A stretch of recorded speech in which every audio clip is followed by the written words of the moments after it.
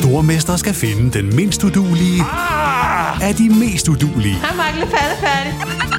Sammen 2 papkasser. Nej, Mark. Må jeg ikke ringe til min mor? Stormester. En chance til. Det er ikke på nogen måde behageligt. Nej. Stream nu på TV2 Play. I'm Sandra, and I'm just the professional your small business was looking for. But you didn't hire me because you didn't use LinkedIn Jobs. LinkedIn has professionals you can't find anywhere else, including those who aren't actively looking for a new job, but might be open to the perfect role, like me. In a given month, over 70% of LinkedIn users don't visit other leading job sites. So if you're not looking on LinkedIn, you'll miss out on great candidates like Sandra. Start hiring professionals like a professional. Post your free job on linkedin.com/achieve today. Hey, it's Danny Pellegrino from Everything Iconic. Ready to upgrade your style game without blowing your budget? Check out Quince. They've got all the good stuff, shirts and polos, activewear and fine leather goods, all at 50 to 80% less than other high-end brands. And the best part? They're all about safe, ethical and responsible manufacturing. Get that luxury vibe without the luxury price tag. Hit up quince.com/upgrade for free shipping and 365-day returns on your next order. That's quince.com/upgrade. Many of us have those stubborn pounds that seem impossible to lose, no matter how good we eat or how hard we work out. My solution is PlushCare. PlushCare is a leading telehealth provider with doctors who are there for you day and night to partner with you in your weight loss journey. They can prescribe FDA-approved weight loss medications like Wegovy and Zepbound for those who qualify. Plus, they accept most insurance plans. To get started, visit plushcare.com/weightloss. That's plushcare.com/weightloss. Du lytter til NBA-podcasten fra TV2 Sport. Hvor er det latterligt. Kom her tilbage. Du får simpelthen ikke bedre underholdning end det, vi ser lige nu. Vi er trådt ind i NBA-sæsonens 8. kalendermåned, som bliver den absolut mest afgørende af slagsen. I næste uge, der starter årets NBA-finaler, og natten til torsdag i denne uge, der fandt vi altså det første mandskab, der skal spille med om The Larry O'Brien Trophy i sæsonens afgørende serie. I dagens podcast følger vi op på de 2 Conference Finals-serier og de seneste trænernyheder fra verdens bedste basketballliga. Torsdag den 1. juli 2021. Velkommen indenfor i TV2 Sports NBA-podcast. Første dag i juli måned, dagen efter at Phoenix Suns spillede sig i NBA-finalerne 2021. Første gang siden 1993, at Suns er nået til en NBA-sæsons afgørende serie. Dengang der havde de en meget dedikeret fan herhjemme i Danmark. Det har de i og for sig stadigvæk, men det er naturligvis NBA-ekspert Peter Wang, der også er på plads i dagens podcast. Velkommen til dig, Peter, og stort tillykke til Phoenix Suns. Ja, tak skal du have, og ja, stort tillykke til Phoenix, men jeg er desværre der, hvor Charles Barkley er ikke længere i Phoenix, og derfor så er jeg jo ikke sådan helt op at køre over Phoenix på den måde. Det ville have været bedre 93, det er det, du siger. Ja, du svimmel, mand. Altså, det var så dejligt. Jeg var faktisk i området og skulle ned og se en kamp. Vi havde planer om, min storebror og jeg, at køre til Phoenix, hvis man kom ud i kamp 7. Og det gjorde man ikke. Jo, som vi alle sammen ved, så blev det jo desværre et stop i 6 kampe. Så tillykke til Phoenix. Synd for mig, at det ikke lige var... Ja, hvor lang tid er det tilbage, så det er 28 år, vi skal tilbage. Ja, 93, ja. Men sådan var det ikke. Sådan skulle det ikke gå. 28 år, hold nu op, mand. De er tilbage i finalerne, sådan. Og som vi sidder og optager den her podcast, der er det cirka 7 timer siden, at Phoenix Suns hentede en 130-103 sejr i kamp 6 af sæsonens Western Conference Finals. Dermed vandt de altså serien over Clippers 4-2 i kampe. Og Clippers blev altså stoppet på deres første vej mod en finale deltagelse nogensinde i franchises historie. Suns skal i deres 3. NBA-finaleserie i historien. De var i 1976, 1993 og nu i 2021. Og det har de altså gjort efter at have misset slutspillet i 10 sæsoner i træk. Nu er de i NBA-finalerne, Peter, fuldstændig vanvittig sæson, de har leveret i år. Før sæsonen, der skød du og Thomas Bille dem til en 8. og 7. plads. I var meget fokuseret på, at de nok skulle komme i de her play-in-kampe. De endte altså på en 2. plads i Western Conference. De har taget den hele vejen til NBA-finalerne. Jamen, det er dybt overraskende, og en kæmpe, altså en positiv en af slagsen, og det vender vi jo, vi kan jo ikke komme udenom det her, uden at kigge lidt på Chris Paul og se, hvad han har lavet, fordi det er et eller andet sted heldigvis ham, der bliver det helt store navn i den sidste kamp på rigtig mange fronter. Altså ikke bare scorer han career high i point i slutspillet, altså han har gjort det en enkelt gang før, tilbage i 2018, men altså, han scorer 41 point, og er jo den spiller, man kigger på og siger, det er bare løgn. Altså 36 år gammel, en spiller, der var ude af ligaen, troede vi. Altså han skulle på retræte i Oklahoma, Så tager han et Oklahoma-hold og vender fuldstændig rundt på det, så kommer han til Houston, eller han er i Houston og gør det samme der, kommer så nu hele vejen til Phoenix, og efter, hvad han selv sagde efter kampen, så var det jo den overvejende grund til, at han kom, det var Devin Booker. Altså, det var ham, han ville joine, og det har jeg faktisk ikke hørt ham sige før, så tydeligt, som han sagde i nat, men det gjorde han der, og så leverer han sådan en kamp her, og nu står de i hans første finale nogensinde, og Phoenix første finale i 28 år. Det er jo helt absurd, den sæson, de har haft. Det er simpelthen så flot. Og Chris Paul var nøglen i nattens Suns-sejr. 41 point, 8 assists, 4 rebounds, 3 steals, 0 turnovers i nattens afgørende kamp. Og som nævnt skal i sin første finale i 16 sæsoner virkelig et par, som Peter er inde på, redemption-sæsoner for Chris Paul i de seneste år. Det så ud, som han skulle på en deroute. Alligevel så har han bare ført 2 hold til mesterskab, eller 2 hold til slutspillet, og nu et franchise til NBA-finalerne. For 2 sæsoner siden, jeg vil lige kigge på det, for 2 sæsoner siden havde Phoenix Suns den næst værste record i hele NBA. Sæsonen før det havde de den værste i hele NBA. Som de har mistet slutspillet 10 sæsoner i træk, nu skal de i NBA-finalerne.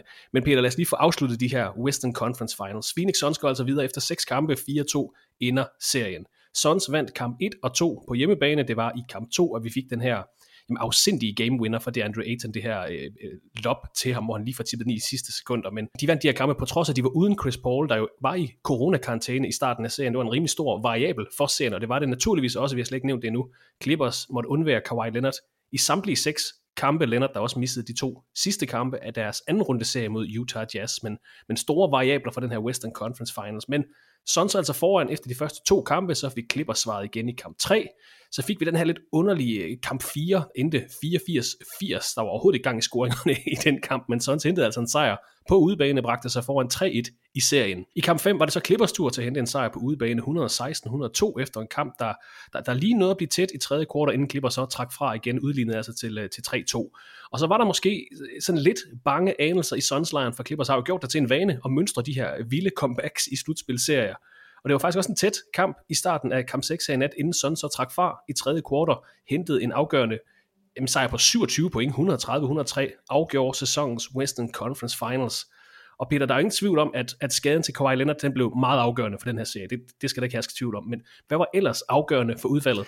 Jamen, en af de første ting, man skal kigge på, det er det program, som Clippers har været igennem. Altså, det er jo faktisk helt absurd, hvad de har skuldet.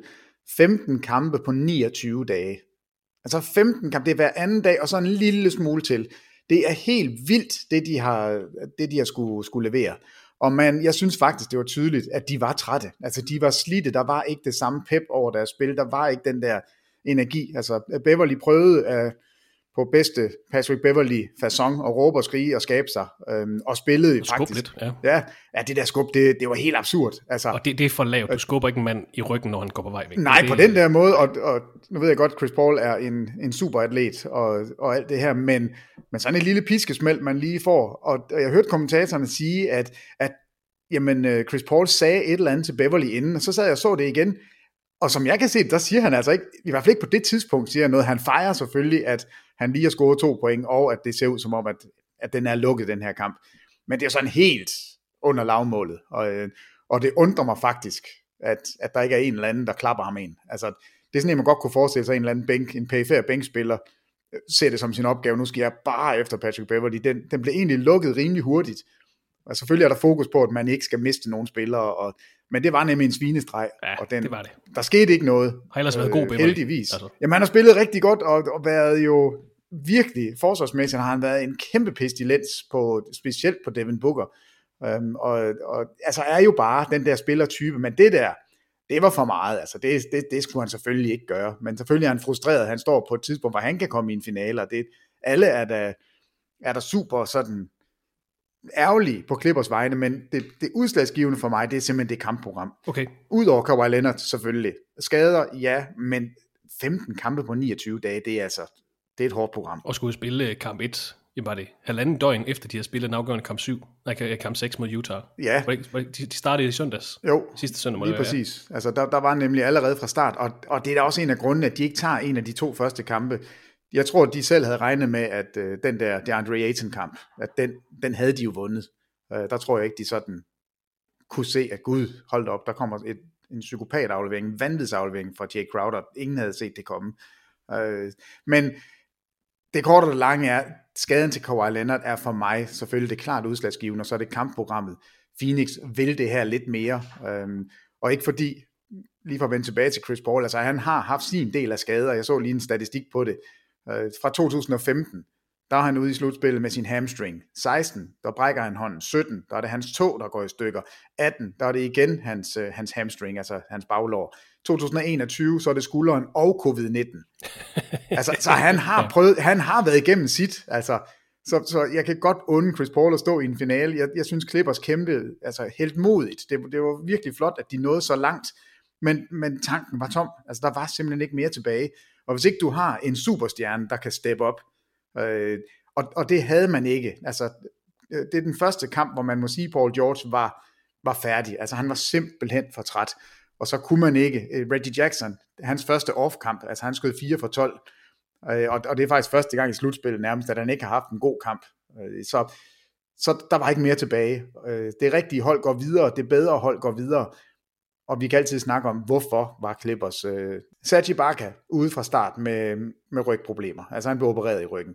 Ja. Ivica Zubac, om man kan lide, at han spiller eller ej, han er i hvert fald deres startende center, så han var ude. Og så kommer Kawhi Leonard ude. Så Man tænker også, Peter, hvis jeg nu sagde til dig for 2-3 år siden, at i 2021, der får du et Western Conference Finals hold at se, det er Paul George, der leder et hold bestående af DeMarcus Cousins og Reggie Jackson og Nicolas Batum og sådan noget. De kommer til at udfordre det andet hold i Western Conference. På papir er det jo fuldstændig vanvittigt. Yeah. Ikke at de når til Western Conference Finals, men uden Kawhi Leonard med de her skader, og Reggie Jackson har været rigtig god, det slet ikke det. Nicolas Batum har haft en redemption-sæson, DeMarcus Cousins har været god, men på papiret er det jo sådan lidt, altså, vi har ligesom etableret de sidste par sæsoner, Paul George er god, ja, men han er ikke en top 10 eller en top 15 spiller i NBA.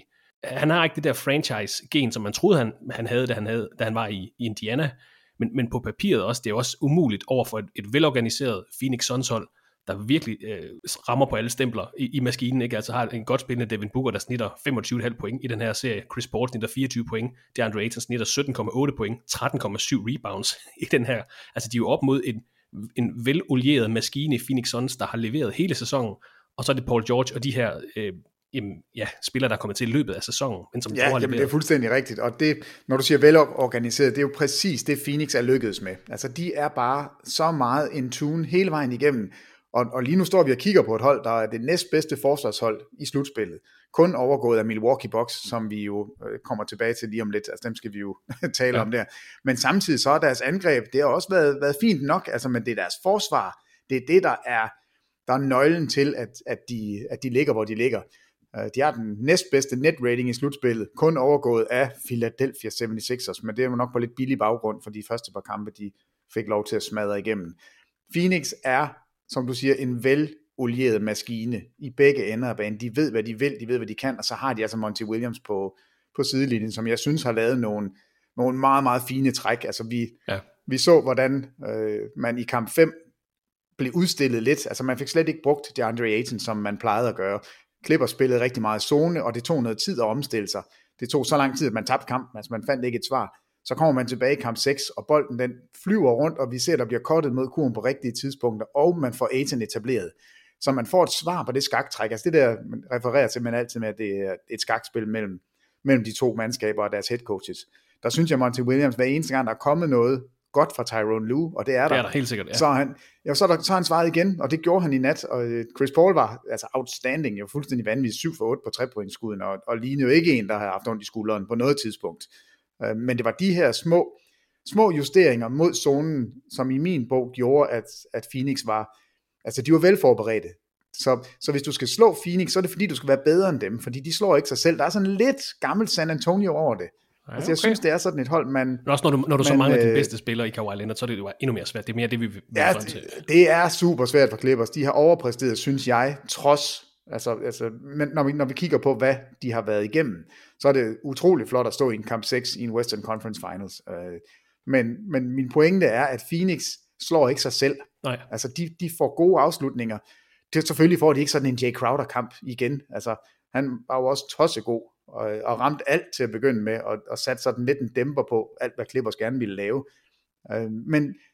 Men de får gode afslutninger, og så har de det der forsvar, som bare, altså de knokler på, og spillerne kender deres roller, og det er, altså det bliver ligegyldigt hvem de kommer til at møde i finalen, så bliver det en meget, meget fin finaleserie, tror jeg, fordi Phoenix spiller bare god basket. Bolden flyver rundt, og så har man 1-mod-1 spillerne, samtidig med, at man har en dygtig træner, der kan justere. Så jeg glæder mig meget til at se, hvad der kommer til at ske. Og som Peter han var inde på, Chris Paul Redemption har fået en masse nye fans, tror jeg. Nu fik vi snakket Paul George en lille smule ned. Vi skal altså også understrege, efter en række svingende præstationer i slutspillet, han har nok skulle bære det her Clippers-hold, både i del af grundspillet, men faktisk også her i slutspillet.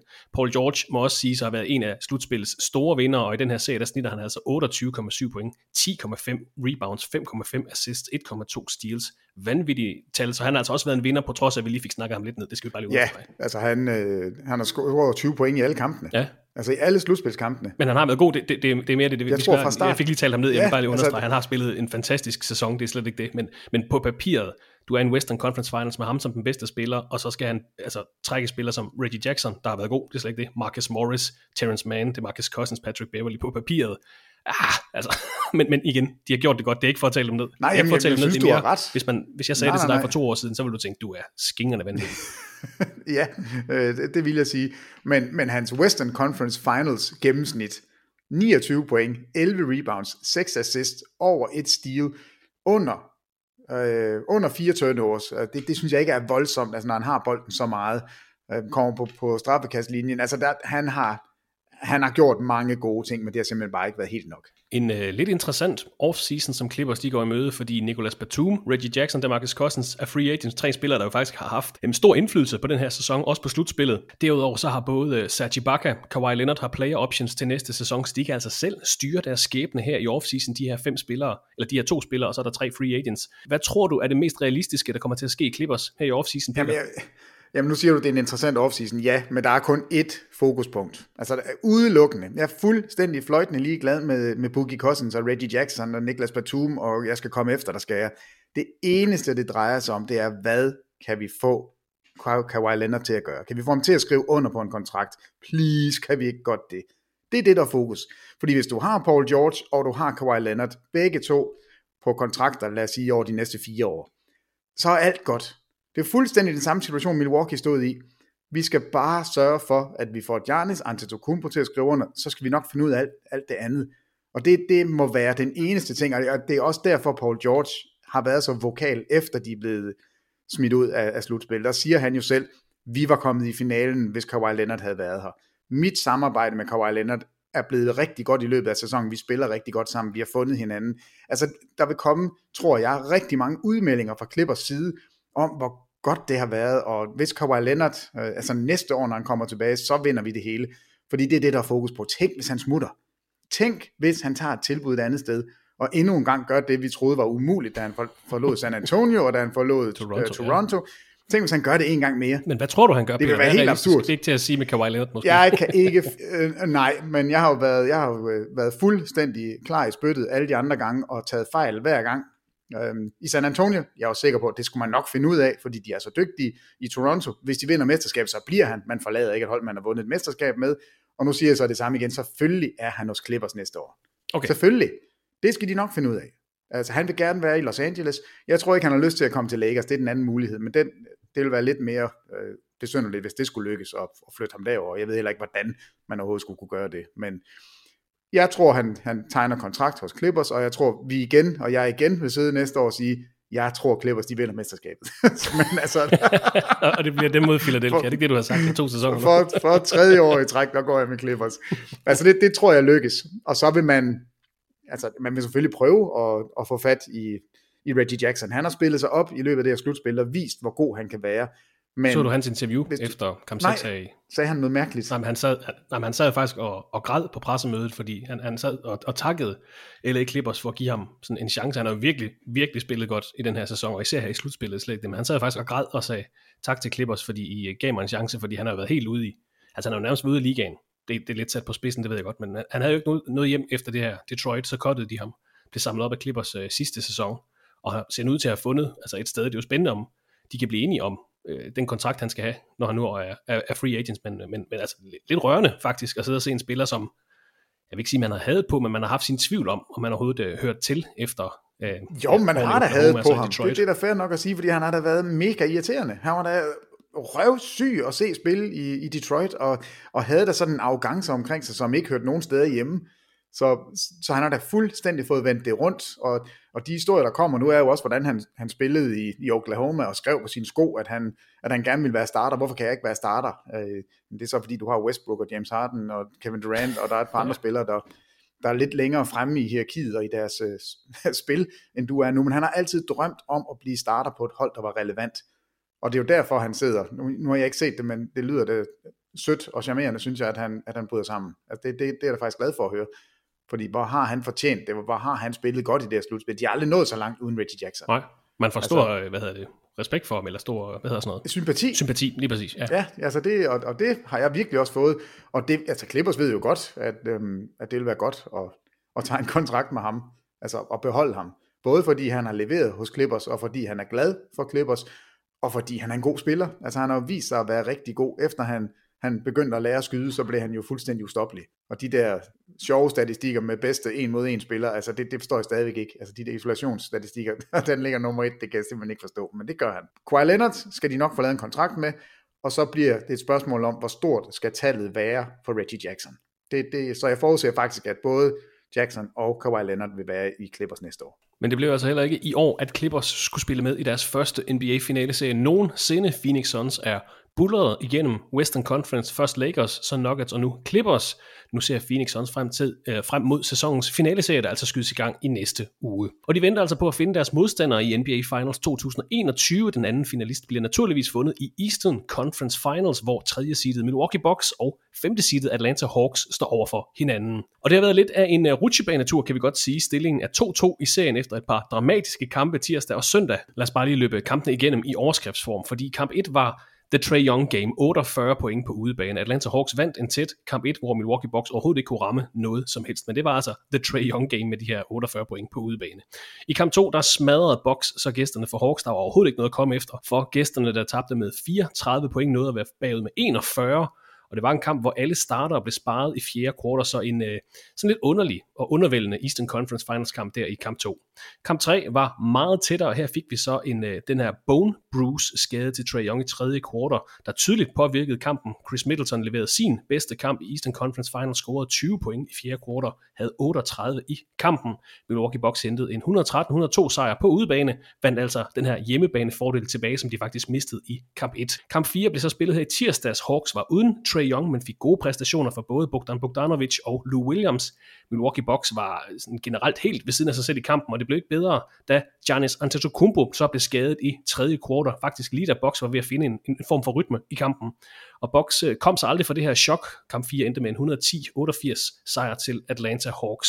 Og dermed så er stillingen altså 2-2 i serien. Heldigvis fik vi gode nyheder angående Giannis Antetokounmpo, der altså faldt til jorden og tog sig til sit venstre knæ. Vi fik hurtigt nyheden om, at det var en hyperextension of the knee, men det kan jo så betyde mange ting. De gode nyheder er, at der ikke er skader på ledbånd eller lignende. Det var worst case scenario, at han havde fået sådan en ledbånds- eller korsbåndsskade, som det umiddelbart godt kunne ligne, da han faldt til gulvet der i kamp 4. Men naturligvis gode nyheder, Peter. Et lettelsens suk i hele NBA. Men det er jo ikke nødvendigvis lige med, at han er klar til at spille, hverken i nattens kamp 5 eller på lørdag, hvor kamp 6 skal spilles. Men gode nyheder umiddelbart, det er altid noget. Ja, men helt sikkert. Det er så, jeg ser jo normalt de der skader. Jeg plejer simpelthen at lukke øjnene. Jeg kan ikke se det. Jeg får det fysisk dårligt. Og den så jeg. Og knæet, det bukker jo altså den forkerte vej. Altså det er jo helt skørt. Det skal det jo ikke. Altså et knæ skal ikke. Det ligner en af de der rigtig uhyggelige sportsskader. Jamen det var så føj. Men heldigvis, og det tror jeg også vi talte om, det med, at der var ikke noget sideværs.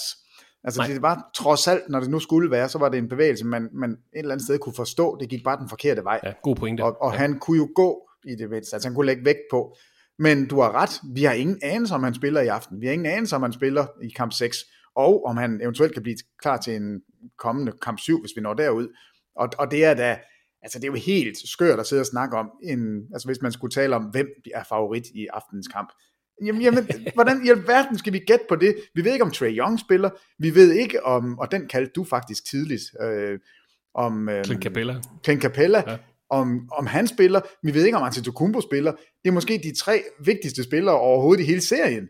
Altså, det kan jo være, at Atlanta kommer bullerne ud og har alle folk til rådighed, og det hele bare kører. Og det kan være, at Bucks, de må undvære ligaens back-to-back MVP.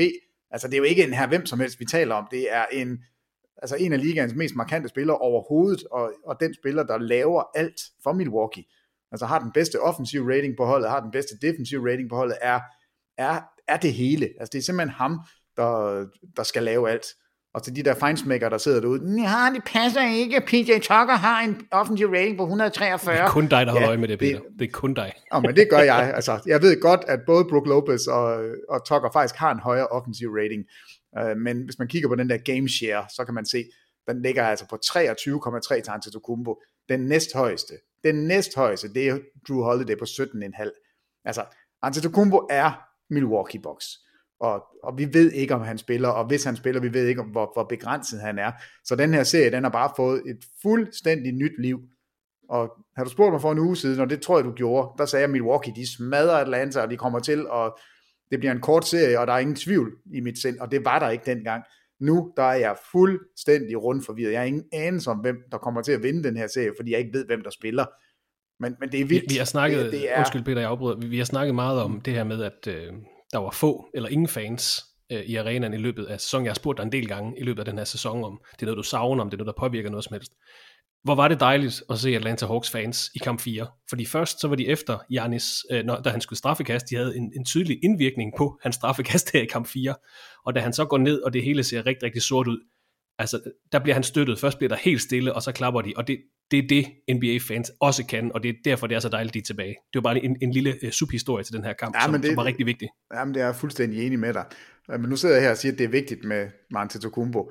Hvis man kigger på statistikkerne fra Atlantas side, altså Trae Young har jo været tossegod, altså snitter 33 point i serien. Den næst højeste gennemsnit i point, det er 12,8. Så det vil sige, at John Collins er den næst mest scorende spiller på det Atlanta Hawks hold. Så tager du Trae Young ud, som man havde i kamp 4. Altså han var jo ikke med, og den vinder de alligevel. Men den næst mest scorende, 12,8 point, de fordeler det simpelthen ud så smukt. Cam Reddish, 11,5 point, 10 point til Bogdanovic, 12 point til Huerter, 12,3 til Gallinari, og så 12,8 til John Collins. Det er ret fantastisk, det der lykkes for Atlanta lige nu, og de står her 2-2, og har, altså et eller andet sted har de momentum kørende, fordi de har vist, at de kan vinde uden Trae Young. Måske er han tilbage. De er underdogs på en eller anden besynderlig måde, selvom man sidder og tænker, at de godt kan vinde det hele. Altså, det her er, hvis de kommer i finalen, så vil det for mig være den største overraskelse i NBA's historie. Okay. Altså, jeg kan ikke pege på et hold, hvor forventningerne var lavere, inden sæsonen gik i gang, inden slutspillet gik i gang. Som Knicks der 8. seed, nåede til finalen 99. Nej, fordi de kom ind, der var man altså lidt bange for, da slutspillet gik i gang, fordi det var, altså, de havde en superstjerne, de havde nogle forsvarsspillere, hvor man... Ja, jamen, du har nok ret. Altså, jeg kan ikke finde et hold, hvor jeg er mere overrasket over, at de kom til finalen. De har været... Altså, jeg havde dem, vil jeg lige sige, til at slå New York Knicks, men jeg var ret alene med den. Så de har altså været undertippet i første runde, i anden runde og i tredje runde. Yes, startede på udebane alle sammen. Ja, altså det er vildt. De skifter træner midtvejs i sæsonen. Alt gør jo bare, at det er en mærkelig sæson for dem, og nu står de her på dørtærsken til at tage et historisk skridt ind i en finale. Altså tweet mig gerne, eller skriv til Vestrup, hvis I kan finde et hold, der er mere overraskende i finalen. Jeg kan ikke. Altså jeg synes simpelthen, det er så vildt, og det er en sjov historie. Mit håb er selvfølgelig bare, at alle er tilbage, så det ikke skal være skaderne, der bestemmer for os. Altså, jeg håber bare, at vi får sådan en ren afslutning på den her serie, eller i hvert fald så tæt på, vi kan komme, fordi de humper rundt alle sammen, og det ved vi godt, men det gør Atlanta altså også. Trae Young ude, Bogdanovic på et ben, og de har også deres ting imod sig, har mistet en af deres startere i løbet af slutspillet. Men det er en meget sjov pointe, du lavede lige før det der, Peter, med at de fordeler det ud, fordi Atlanta Hawks har den store fordel, de kan køre, lad os kalde det superstjernevejen, det her, hvor du har et centerpunkt, der så fordeler det hele i Trae Young, og så i kamp 4, der viste de så, at vi kan også godt køre holdvejen, hvor der så er flere, der leverer. Det var så især Lou Williams og Bogdanovic. John Collins havde en lidt skidt kamp. De fik point fra Gallinari også, men de kan både køre den der holdvej, hvor de fordeler det ud, og så kan de have den der solo superstjerne, Trae Young, der kan drive værket. Det er jo egentlig lidt interessant. Ja, og hvis man sådan tæller ned igennem, for jeg så lige kigget på det, hvis man tager sådan navn for navn, så Milwaukee spiller jo med, altså de har 5 startere, som er rigtig gode, så har de Pat Connaughton, og så har de Bryn Forbes. Altså, det er vel dem, Bobby Portis, de kører med. Bobby Portis har faktisk leveret rigtigt. Så 8 spillere, man kan stole på. Ja. Det vil jeg godt være med til at sige. Og der synes jeg altså, at Atlanta, de er lidt bredere. De har 9 spillere, de har brugt som alle sammen, altså ud over starterne, så Okongwu, han har spillet godt. Er du svimmel, hvor er han god. Altså, Cam Reddish, hold nu op. En forsvarskamp, han havde på Chris Middleton. Han er god. Altså, Cam Reddish startede ud i sin NBA-karriere med at være pivringe. Kunne ikke ramme noget som helst, så jeg havde faktisk afskrevet ham. Altså, hvor dum kan man lige være? Han ligner en keeper. Han ligner en, der kan spille. Lou Williams har jo sin besynderlige lille rolle, så går han ind og scorer 21 og er vanvittig god i sin første kamp som starter i NBA-slutspil. Altså, det er helt vildt. Og så kan man, til tider kan du bruge hulemanden. Altså, Solomon Hill er ikke helt skidt. Han kan faktisk godt lave nogle ting. Så det er 10 mand. Det er 10 mand, de har. Udover det, så den bedste skytte i Tony Snell, som ikke har fået lov til at spille. Der er ikke plads til ham. Og så Chris Dunn, jeg tror bare, man skal lade være med at spille ham. Det var ikke godt, det han fik lavet. Men 10 spillere har de, som man faktisk stoler på. Så det er et bredt mandskab, et dybt mandskab. Men de er jo heller ikke nået dertil, undskyld jeg afbryder Peter, de er jo heller ikke nået dertil, hvor Milwaukee er nået til, hvor de store kontraktforlængelser. Og det er jo det, der nogle gange binder hold og gør dem smallere, at du er nødt til at binde så mange penge på 2 eller 3 spillere. Det er jo stadigvæk rookie-kontrakter, alle dem her, de er på. Jamen det er jo det, og det er jo derfor, man ofte kan se sådan nogle unge hold være overraskende gode. Der er jo en god pointe, altså fordi hvis mange penge ligger i rookie-kontrakter, så er der lige lidt mere luft til de andre. Så jeg synes det her, Atlanta er eddermame en sjov historie, det er et sjovt mandskab, og det er bare overraskelsen, der bliver ved med at give. Altså jeg er dybt imponeret over det, der foregår, men det er et super sjovt hold. Så jeg glæder mig. Jeg ser meget frem til både den kamp, vi to skal lave i aften, og den kamp på lørdag. Altså, hold nu op. Jeg er ikke den største fodboldfan i verden, men der er nogle få kampe, hvor man gerne vil drikke en fadøl eller 8. Og den på lørdag, der kunne det da godt være lidt sjovt at give den gas. Men det kan vi to så vælge at lade være med. Ja. Fordi vi jo også skal passe vores arbejde. Ja. Hvad er det for noget? Ja. At de kan være det bekendt. Boxer Hawks. Det er dårligt planlagt. Men jeg glæder mig til det. Naturligvis. Vi håber naturligvis på, at både Giannis og Trae Young kan vende tilbage til sæsonens Eastern Conference Finals, for det havde faktisk muligheder for at blive en rigtig sjov serie. Det er det stadigvæk, det er slet ikke det. Det er bare på nogle lidt andre præmisser, når de 2 største stjerner er ude med skader. Og Peter, vi er nødt til at snakke om det. Prøv lige at høre her, Peter. Jeg stjæler dit segment. Ja, det må du gerne. Jamal Murray blev skadet hos Denver. LeBron James, Anthony Davis blev skadet hos Lakers. Donovan Mitchell fra Utah Jazz var skadet op til slutspillet, kom heldigvis i spil. Til gengæld så spillede Mike Conley kun én gang i Jazz's anden runde serie mod LA Clippers. Clippers måtte klare sig uden Kawhi Leonard i Western Conference Finals. Ivica Zubac blev skadet i Western Conference Finals.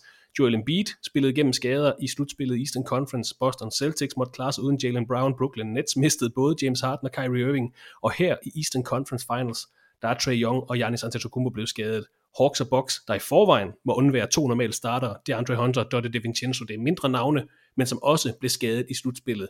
Efter første runde af playoff 2021, der havde samtlige 8 hold skader på deres bedste eller næstbedste spillere. Jamen det er godt nok fyldt meget. Altså, det er bare konklusionen, det er ikke en kritik eller noget, men det fylder bare meget. Det er da en kritik, det er da en kæmpe kritik af skader. Vi gider da ikke have det. Hold op med det.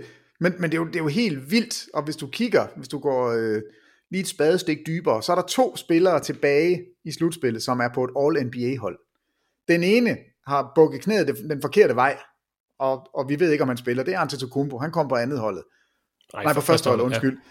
Og så har vi en spiller, der hedder Chris Paul, som har ødelagt sine skuldre, og som har haft covid-19 inden for de sidste 14 dage. Det er de 2 spillere, der var på et All-NBA-hold, som er tilbage i slutspillet lige nu. I Conference Finals, der havde du Paul George, han sneg sig lige med, så han var på tredje hold, og så Kawhi Leonard, som var på første hold, men han spillede ikke. Altså, normalt der ser vi jo, at det er her, de største stjerner er. Vi plejer at se Steph Curry, vi plejer at se LeBron James, vi plejer at se Kevin Durant, når vi når ned til de sidste kampe. Det er helt skørt. Det er fuldstændig skørt, og det er ikke usandsynligt, at vi ser en finaleserie, ligegyldigt om Milwaukee eller Atlanta kommer videre, hvor der kun er 1 All-NBA-spiller i kamp, og det er Chris Paul. Fordi vi ved ikke med Antetokounmpo, om han spiller. Nej. Så vi kan stå Chris Paul, 36 år gammel, måske den største overraskelse af individuelle præstationer i den her sæson, at han står på et All-NBA-hold som den eneste i finalen. Det er historisk skidt, og det er der noget, man selvfølgelig vil kigge på, og Altså man kan godt gå alle skaderne igennem og se, hvorfor sker det? Er det fordi, man har spillet for mange kampe for hurtigt? Er det fordi, sæsonen gik i gang for tidligt? Eller man kan kigge på det og sige, det er random. Der er uden tvivl nogle slidskader. Det tror jeg ikke, man kan komme udenom. Der er nogle slidskader, der ikke ville være sket, hvis ikke programmet havde været så tæt. Men der er også nogle freak-skader. Altså Trae Youngs. Ja, det er der. Han træder, det kan godt være, at der er også noget slid i, men det er så random, det der sker. Han træder på en dommer, og så får det her en bone bruise. Heldigvis ikke værre end en bone bruise, men det er stadig alvorligt nok, til han altså ikke var med i kamp 4. Men, så jeg tror, det er lidt... Det er ikke Sasa Pachulia, der står derude og underløber dig. Altså, det er en dommer, der står uden for banen. Altså, hvor skørt er det? Det er fuldstændig åndssvagt. Måske en dommer, der havde penge på kampen. Konspirationshjørnet. Det er det bedste, der findes, ja. Det er dit hjørne. Peter, tilbage til Eastern Conference Finals. Vi gider ikke snakke flere skader, udover at... Nej, slut med det. Men det var da en flot liste, du kom med lige for at bringe humøret fuldstændig ned. Jeg ved ikke, om det bliver bedre, fordi vi er nødt til at nævne, at til torsdagens kamp 5, det ser ud til, at vi må undvære Giannis Antetokounmpo, Trae Young, Donte DiVincenzo, DeAndre Hunter, som nævnt. Måske også Clint Capella, der fik den her albue i øjet i slutningen af kamp 4. Han er det, der hedder questionable til kamp 5 med inflammation i det højre øje. Jeg ved ikke, om der findes et dansk ord for inflammation. Betændelse. Jo, det er der betændelse, ja. Igen, den her serie, Peter, rutsjebanetur. Overordnet set, jeg er ikke ret imponeret over Milwaukee Bucks niveau. Jeg synes, de mangler en eller anden form for kynisme, som man normalt ser hos et tophold. Hvis man skal tro på, at de favorit den her sejr, så skal de altså vise noget mere i kamp 5 og 6 her. Og jeg ved, det bliver så uden deres bedste spiller, det er så en rimelig god undskyldning, men de skyder 29% bag trepointslinjen, 67% fra straffekastlinjen, og der er ikke plads til, at Jrue Holiday kan have en dårlig kamp, som han har haft. Der er ikke plads til, at Chris Middleton kun kan have en god kamp i den her serie, som han reelt har haft. Offensivt, defensivt har han været rigtig god, det er slet ikke det. Men hvad tror du, der kommer til at ske i de næste kampe? Og synes du ikke, at Milwaukee Bucks har været sådan lidt ude af synk? Det kan måske være Atlanta Hawks fortjeneste. De har spillet godt, også defensivt. Jo, jeg synes, at de har været ude af synk nærmest fra efter Miami-serien. Der tænkte jeg, det her, det er et mesterskabshold.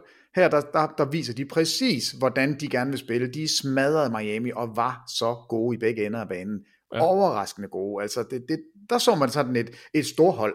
Og siden da, så synes jeg, det har været et magert foretagende, der er foregået i Milwaukee. Altså, de halter sig igennem en Brooklyn-serie, hvor de ret beset kommer videre med, altså, du kan jo ikke være tættere på at ryge ud end Kevin Durant, der træder over i sin lidt for store sko på en træer, som ville have vundet serien.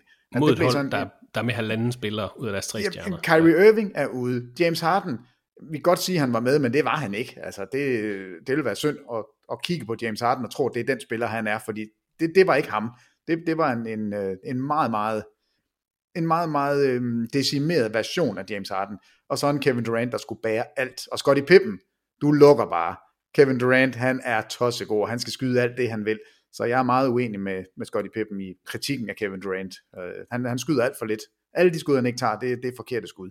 Men Milwaukee har ikke set gode ud de sidste 2 runder. De har set forsvindende ringe ud faktisk, og det undrer mig, at man spiller væk fra styrkerne. Altså jeg sidder og råber og skriger hver eneste gang, Antetokounmpo han skyder en træer. For det gør ondt helt ned i mellemgulvet. Altså det er så forkert. Og når man ser, at man ikke får bolden ind i feltet 1000 gange i løbet af en kamp, så er det også forkert. Og det undrer mig virkelig, at man på det her tidspunkt ikke er enige om, hvordan man skal spille. Og det virker lidt forvirret, det virker lidt tilfældigt, og det virker ikke så struktureret. Så skulle vi få en finale mellem Milwaukee og Phoenix, så vil vi se struktur på den ene side, og så vil vi se et stort spørgsmålstegn på den anden, fordi vi har set det store gode hold spille i Milwaukee. Det var i Miami-serien, der var de eddermame gode. Ja. Og så har vi set dem pivringe og meget svingende. Kamp 2 var de rigtig skarpe, der var de gode, altså det er slet ikke det. Ja, der satte de sig igennem, og måske er det bare ikke anderledes, end at når de er foran, når de er i medvind, så spiller de godt, fordi så spiller de uden nerver, så spiller de frit, så gør de det, der er det rigtige. Og lige så snart det bliver en lille smule tæt, eller man er bagud, så bliver de forkrampet, og tør ikke rigtig gøre det, de faktisk ved, de er bedst til. Jeg ved ikke, om det er det. Jeg tør simpelthen ikke give noget bud på, hvad der sker i aften, fordi for det første ved jeg ikke, hvem der er med, og for det andet, så ved jeg ikke, hvad det er for et Milwaukee-hold, der møder op. Men handler den her kamp 5 i nat om Chris Middleton kan bære et hold, som Paul George har gjort hos Clippers? Ja. Altså, det er ham, lige ved der at skal sige. Være afgørende. Ja, det bliver det nødt til, fordi lad os sige, at Antetokounmpo spiller, så kan jeg ikke forestille mig, at vi kan se den samme aggression og den samme energi. Altså, han kan vel ikke springe rundt og flyve rundt, som han plejer at gøre. Så der jeg tror simpelthen ikke, de tør spille ham. Nej, det skal de heller ikke. Nej, det er også i tvivl. Men altså igen, Dr. Wang og Dr. Vestrup, jeg ved ikke, hvor meget vi er inde i hans knæ. Vi har fået frataget vores licenser et par gange, lad os sige det sådan. Wang og Vestrup siger, du ikke skal spille. Så gør jeg ikke det. Det tak skal du have. Nej, altså det bliver jo det første, vi skal tale om i nat. Det er jo, Gud, spiller han? Nå nej, han spiller ikke. Og jeg er sikker på, at de tager den rigtige beslutning. Jeg tror ikke, de tør chancen noget som helst. Det er, Budenholzers job er åbenbart sikret. Det har de jo sagt, at nu er han nået så langt, at så bliver han nok ikke fyret. Og derfor tror jeg også, man siger, at vi har Antetokounmpo under kontrakt. Det er det vigtigste overhovedet. Vi tør ikke risikere, at han får en langtidsskade. Men det bliver lidt mærkeligt at sidde her. Er der 12 timer til, vi skal på? Ja. Og der ved vi ikke engang, hvem der spiller. Altså det er da en lidt mærkelig situation i kamp 5. Og vinderen af kamp 5 vinder 82% af serierne, når den står 2-2. Så den er rimelig vigtig, den her kamp. Altså, den bliver udslagsgivende. Jeg tror, vinderen af i dag kommer til at vinde serien. Det må jeg også sige. Det skulle være mærkeligt andet. Kamp 5 spilles i Milwaukee natten til fredag kl. 02:30. Kamp 6 er i Atlanta natten til søndag 02:30. Begge kampe plus en eventuel kamp 7 i den her serie kan naturligvis følges på TV2 Sport X. Det er naturligvis NBA-slutspillets semifinaler, der fylder mest for tiden, men vi har også lige fået en række andre nyheder på det seneste, som vi lige kan nå at få med i dagens podcast. Men inden vi kommer alt for langt væk fra Conference Finals, så har vi lige fået et spørgsmål eller et input fra Mads Ridder, der skriver: Jeg vil høre, om I ikke kunne diskutere muligheder for NBA til at fjerne den slags afslutninger, som vi så i kamp 4 mellem Phoenix Suns og LA Clippers.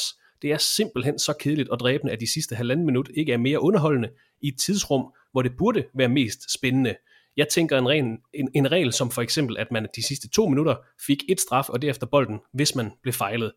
For det første, tak for inputtet, Mads. Det er altså et spørgsmål om reglerne og opsætningerne på NBA-kampe, som vi typisk ser i tætte fjerde quarters, altså hvor forsvarende hold bliver ved med at fejle modstanderen for at ødelægge rytme, for at ødelægge flowet og for at satse på, at modstanderen måske kun scorer et enkelt point på en possession. Det tror jeg, det er den ene del af inputtet for Mads. Den anden del omhandler måske de her replays, som NBA har indført i de seneste sæsoner. Og jeg ved, Peter, det er noget, du har stærke holdninger til, begge dele. Jamen altså, replay-delen synes jeg er meget, meget simpel. Hvis man vælger at sige, vi stoler ikke på dommerne på banen, vi vil have det rigtige kald. Og det rigtige kald, der er der altså ude i, at vi skal se det igennem og bruge alt den tid, det skal tage for at finde et kald. Altså, hvem har rørt bolden sidst? Altså, ja. Vil man sige det, så mener jeg, at det er helt hul i hovedet, at man har et replay-center, hvor der sidder 28 mand med 1000 tv-skærme og små drejeknapper, og de kan se alt, og de ser det. Altså, inden dommeren er nået at gå over til monitoren og bede, hvilket jo også ser latterligt ud, så løfter de sådan en skærm op fra et bord og vender den. Altså lidt sådan noget fra forrige århundrede, samtidig med, at alt er så super digitalt og snedigt. Hvis man vil bruge den mulighed, at alt eller noget, eller det skal kigges igennem. Først så skal man finde ud af, hvor meget der skal kigges igennem, og så skal man enten gøre det. Jamen, jeg er faktisk ligeglad, hvad de finder ud af der, men hvis man har et replay-center, så brug det dog. Jeg er så træt af at se igen og igen det samme klip 1000 gange, og så skal dommerne se det samme klip 1000 gange, og så kan de få at vide fra replay-center, dem der har lavet de små bidder, de kigger på. Vi mener, at den går af DeAndre Aytons hånd, men det er ikke det, der tæller. Det er de 3 dommer, der skal blive enige om det på banen. Altså, for mig giver det ingen mening. Det er helt skudt ved siden af. Så hvis man har replay, det har vi, så brug det. Altså, en øresnegl til hoveddommeren, tilbage til Secaucus, så skal der sidde et team der, og så skal de inden for, jeg vil sige 8 sekunder. Lad os blive de her basket-ting. 8 sekunder har du, så skal der komme en kald, og så er det det. Og så skal vi ikke se flere klip af det. Vi skal ikke se noget på storskærm, vi skal ikke se noget som helst. Den er ude, bum, Clippers bold afsted. Max 8 sekunder. Gider ikke det der mere. Jeg er så træt af det. Jeg er meget enig. Altså de optællinger, der har været, det er jo en halv time, de sidste minutter tager. En halv time realtid, hvor vi skal sidde, og energien, der er lige kommet et dunk, og så bliver der fløjtet. Er der fejl, eller er der ikke fejl? Den kigger vi igennem, og så tager det 4 minutter, 8 minutter, og se det igennem. Al energi bliver suget ud af en arena. Alt det der, man lige har bygget op, det hele det der, hvor man sidder og synes, det er så super fedt. Så går man ned. Så de har indført de her muligheder for at sætte ting igennem. Det tror jeg, der er rimelig generel enighed om. Det skal lige strammes til. Det skal simpelthen gå hurtigere, og så skal man finde ud af, hvordan opsætningen er på det. Men det må gerne gå hurtigere. Så er der den anden del af Masses input. Det er det her med fejl i de sidste minutter. Ja, og jeg har jo i forvejen lidt et problem med de der overlagte fejl, som ikke bliver dømt som overlagte. Altså dem der, hvor man trækker i nødbremsen, og det er helt tydeligt, at den eneste grund, som man gør det, det er fordi, at så koster det 2 point. Jeg ved godt, at Thomas Bilde, han vil sige, jamen hvordan skal man så differentiere imellem dem? Og det er rigtigt, det kan godt være lidt svært, fordi man bruger jo det her med at lave fejl mod specifikke spillere, det bruger man jo aktivt, fordi det giver mening. Altså Ben Simmons og Antetokounmpo synes ikke, det er en fest at stå på straffekastlinjen, og hvis man var modstanderens træner, så vil man selvfølgelig udnytte det. Og der har man jo lavet en justering at sige inden for de sidste 2 minutter, Der kan du ikke lave de der overlagte fejl på spillere for at sende dem på straffekastlinjen. Jeg ved ikke, om det er en god idé, at man siger, at man får et straffe og bolden i siden hver eneste gang, der er en fejl. Fordi det tænker jeg kunne være lidt svært at se den. Men pointen er vel, at man for alt i verden ikke vil have de her slutminutter til at tage så lang tid. Altså det er vel det, vi er ude i. NBA har i hvert fald været meget, undskyld jeg afbryder Peter, de har været meget opmærksom på det her med, hvor lang tid en NBA-kamp tager. De har faktisk skruet en del ned fra, at det typisk 2,5 timer til det nu tager. En gennemsnitlig grundspilskamp tager omkring 2 timer og 10 minutter, og det er væsentlig forskel på i forhold til kvalitet og tidsslots og sådan noget. Men det er jo de sidste minutter, det er jo der, det bliver rigtig væsentligt. Og ja, jeg synes jo også, at vi skal have det rigtige kald, altså så vidt muligt. Men så går der jo all in, og så siger, at det er slet ikke dommerne på banen, der dømmer i de der tvivlssituationer. De skal slet ikke snakke sammen, da de får bare et kald i en øresnegl, fordi vi har faktisk et center siddende, som i løbet af et splitsekund kan komme med en dom. Om den er rigtig eller forkert, det gider jeg ikke diskutere, men altså de kan i hvert fald bestemme noget ud fra nogle billeder, som er så retvisende som muligt. Så gør dog det, brug dog dem, og skær alle de der pinagtige minutter sammen, hvor der står 3 dommer og kigger på en latterlig tv-skærm, som har ligget på et latterligt bord, ved siden af en grøn lampe, som drejer rundt. Men det er så dilettantagtigt, når man ser på det. Men det er en ting, Peter, det er lidt, det skal de nok få justeret på en eller anden måde, det her. Tror du det? Nej, men jeg synes, det er mere interessant at diskutere, om man skal gå ind og ændre ved det fundamentale ved spillet. Det her med, at der bliver fejlet i en helt tæt kamp, hvor det ene hold måske er foran med 2 point, så bliver der fejlet, når de løber op. Så de andre hold, når de skal forsvare, der ser de, de har en dårlig straffekastskytte, så fejler vi ham. Det her med at fejle overlagt, for det bliver sådan en straffekastshow, er jo også enerverende. Det er måske den største svaghed ved basketball og NBA-kampe. Det er det her med, at vi ved ikke, hvor lang tid de sidste minutter tager, fordi der går sådan det her hack-show i det. Men som purist vil man gå ind og sige, at man ikke skal ændre på det fundamentale ved spillet. På den anden side, så er der de her floskler med, at NBA er en business, money talks og alt det her. Så det synes jeg faktisk er mere interessant. Ja, men der kan jeg mærke, der er meget splittet, fordi igen, ikke for at hylde Thomas Bilde, men det han siger, det er jo også, at grunden til, at vi får så mange af de her sekvenser, hvor det er det sidste skud, der kan være det afgørende, det er jo fordi, man på den her måde kan stoppe tiden. Man kan sørge for at være med i en kamp kvæg 3-pointsskud. Ja.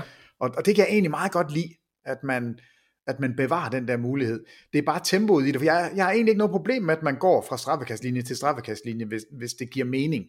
Det skal bare ikke tage så lang tid, og Antetokounmpo, altså han skal ikke have lov til at stå og bruge 15, 20, 30, 45 sekunder på at skyde 2 straffekast, fordi han skal lave sit lille teaterskud først, og så skal han have bolden og drible, og så skal han have publikum til at tælle til 10, og det er jo nærmest blevet sådan, at han vil ikke skyde, før der er blevet talt ned, fordi han vil ikke lade sig kue, han vil ikke, fordi de gør det, så bliver han i hvert fald lige så stædig. Det bliver også indskærpet i den her off-season, det er ret sikkert. Ja, men det gør det, og det skal det også, fordi hvorfor i verden har du en 10 sekunders regel, hvis ikke du håndhæver den? Ja, og det gør de jo tydeligvis ikke, fordi han tager over 10 sekunder oven i den der lille teatersance, han skal igennem, inden han modtager bold. Det er jo fuldstændig åndssvagt. Og når man så er så ringe til at skyde, så giver det slet ingen mening. Hvorfor står du der? Det er da ikke fedt at stå der og være til grin så lang tid. Hvorfor ikke få det hurtigt overstået? Bare flyng. Ja, så lav dog et eller andet. Altså nu, det er jo kommet op igen, the granny shot. Ja. Altså det her tohåndsskud, som Barry, han praktiserede og skød 90%. Altså Rick Barry skød 90% på underhåndskast. Og det var underhåndskast med 2 hånd. Vi kan ikke overdrive det. Det var granny shot. Hvorfor i alverden er der ikke en spiller som Antetokounmpo, der gør det? Altså han vil jo blive hyldet. Jeg vil jo sidde og klappe hver eneste gang han gjorde det. Jeg vil ikke se ned på det. Jeg vil synes det var så fedt. Men kan du ikke huske at du faktisk har spurgt Andre Drummond om om han har overvejet det? Ja, og han ville i hvert fald ikke skyde det. Har du overvejet det? No. Nej. Så jeg tror ikke du skal pitche det til Giannis Antetokounmpo. Nej, jeg tør ikke pitche det til nogen, men jeg tænker bare at hvis du skyder så ring, så hvis du kan få en fordel, de optimerer jo alt. Altså LeBron James ligger i kryokammer og sover om natten. Han spiser rigtigt. Han har fået asparges til morgenmad. Jeg skal komme efter dig. Hvis du kan blive 10% bedre på at skyde straffe ved at skyde på en lidt mærkelig måde, jamen altså, så er jeg er fan. Gør det. Men lige for at få slået en krølle på det her lille input fra Mads. Du mener ikke, at man skal gå ind og ændre på det her med overlagte fejl og det her straffekast ting i slutningen af kampe? Jo, jeg synes, de overlagte fejl, dem hvor dem man har prøvet at lave med offside-reglen, hvad hedder den? Når du laver fejl, og de kigger igennem, om spilleren er foran eller bagved. Nej, hvad hedder den i basketsproget? De har jo prøvet at indføre den, hvor du ikke må må lave en fejl på en spiller, hvor der ikke er en forsvarsspiller imellem. Clear path. Clear path foul. Den har man jo prøvet, og nu er det jo bare blevet sådan, at nu skal de jo så tjekke, var det en clear path eller ej? Og det er jo sådan noget på centimeter, det er jo også latterligt. Alle de gange, hvor det er helt tydeligt, at man stopper et fast break, der skal det bare være straffekast, bold i siden. Ja, det skal de have ændret. Altså, det skal de simpelthen bare stoppe. Du skal ikke have lov til bare at fejle en på midten af banen, som dribler imod kurven, fordi du kan se, her der scorer de. Det skal koste. Det skal man væk fra. Men de der, hvor man spiller 5 mod 5, og man er 8 sekunder inde i et angreb, og en spiller, som man gerne vil have til at skyde straffekast, modtager bolden, og man fejler. Dem har jeg ikke noget problem med, fordi det er taktisk på en anden måde, og ødelægger ikke på samme måde flowet i spillet, synes jeg ikke. Altså den kan jeg godt leve med. Det er den anden, jeg virkelig er træt af. Men i hvert fald en markant afslutning på kamp 4 af Western Conference Finals. Et emne, der bliver ved med at dukke op, skal der tweakes på opsætningen, når NBA-kampe kommer ned til slutningen af 4. quarter. Tak for inputtet, Mads. Jeg håber, du fik lidt svar på dit input. Måske kan vi tage det op i en senere podcast. Men tilbage til nyhederne fra verdens bedste basketballliga. I den seneste tid har vi fået en række trænernyheder, som vi også lige skal have med i dagens podcast. Fordi Rick Carlisle stopper som træner i Dallas efter 13 sæsoner, er i stedet for taget til Indiana Pacers, hvor han er blevet holdets nye cheftræner. Mavericks har så ansat Jason Kidd, der kommer til fra en assistenttrænerpost hos Los Angeles Lakers. Og så kan vi også lige tilføje, at Lakers har ansat David Fisdale som en ny assistent. Take that for data. Det er godt at have ham tilbage i ligaen, det må vi bare sige. Ja, det er men lad os bare lige godt stoppe her, Peter, ikke på grund af David Fisdale, men fordi Rick Carlisle vælger selv at forlade Dallas, efter de også har måttet sige farvel til mangeårig general manager Johnny Nelson, altså 2 store profiler, der var med til at sikre Mavericks mesterskabet tilbage i 2011. Markante ændringer hos Mavericks, tror du, de kom sådan helt organisk, at det bare var tid til noget andet, eller er der foregået noget i baglandet hos klubben, der altså får en dygtig træner til at rejse væk? Jamen, selvfølgelig er der foregået et eller andet, fordi her har vi en træner, der har vundet et mesterskab, har været efter sigende glad for at være på sin arbejdsplads i årevis, er det 2 år, han er tilbage på sin kontrakt, ja. Så på den måde er der ikke noget som helst, som indikerer, at han ikke er glad for at være der. Altså, det har i hvert fald været længe, så et eller andet er der jo sket, og det vi hører nu, det er jo selvfølgelig hele det her Roller Bob. Det er den ene ting, at han er kommet ind og har for stor magt, og det talte vi om sidste gang, at han ikke er specielt god til mennesker og overlegen skiderik, og der ham bryder de sig ikke om. Men det dybere underliggende, tror jeg, er hele det her Luka Doncic. Altså, at der åbenbart er noget ballade der. Og at den assistant coach, som hedder Jamal Mosley, er connected til Doncic på en måde, som Rick Carlisle ikke har brudt sig om. Altså de to har haft et makkerskab, som ikke har hudet Carlisle specielt meget, og der er ikke blevet sat nogen fod ned, at det er Carlisle, som bestemmer. Altså jeg tror simpelthen, der har ligget noget der, og igennem hele sæsonen har der været mange sekvenser med Luka Doncic, som jeg tror selv, du har nævnt dem, hvor han står og slår ud med armene og kigger op i luften og peger ud på Carlisle og bebrejder træneren, at spillet ikke er, som det skal være. Og der tror jeg simpelthen, at han har følt sig truet i sidste ende, og tænkt, jamen, hvorfor skal jeg være her for et hold, som bliver ved med at ryge ud i første runde, selvom vi egentlig har nogle okay spillere, og jeg gør, hvad jeg kan, og så min stjerne, som jeg har givet bolden, og sagt, ved du hvad, du må alt. Der er ikke sat nogen begrænsning på. Hvis du gerne vil prøve at sparke den i fra midten, så gør du det, og vi klapper alle sammen. Og det er dig, der får al rosen. Alle elsker Doncic, den lille flødedreng. De synes, han er så sød, og han får al ros, altid. Og hvis han så ikke engang kan lide mig, men hellere vil snakke med min assistant coach og himler med øjnene, når der sker noget på banen, som ikke huer ham, hvorfor skal jeg blive det? Altså, hvorfor i alverden? Hvorfor skal jeg finde mig i det? Og derfor tror jeg, han smækker på døren og siger, det er bare ikke et sted for mig. Jeg vil meget hellere tilbage til Indiana, hvor jeg tror, jeg kan lave noget sjovt. Og så kan Jamal Mosley og Luka Doncic, så må de jo finde ud af det sammen. Fred være med det. Jeg skal ikke have noget som helst med det her at gøre. Og så kan jeg lige sende en sviner afsted på vejen. Jeg synes, I skal hyre Jason Kidd. Det synes jeg er en god idé. Og det er jo normalt... Det var Rick Carlisle, der sagde det. Det var ikke Peter. Nej, det har jeg i hvert fald ikke sagt. Altså normalt, hvis man nu er head coach, så er man jo super tight med sine assistant coaches. Og hvis man så på en eller anden måde vælger at forlade et hold, så vil man jo gøre alt for, at ens assistant coaches får en opgave, får chancen for at blive head coach et sted.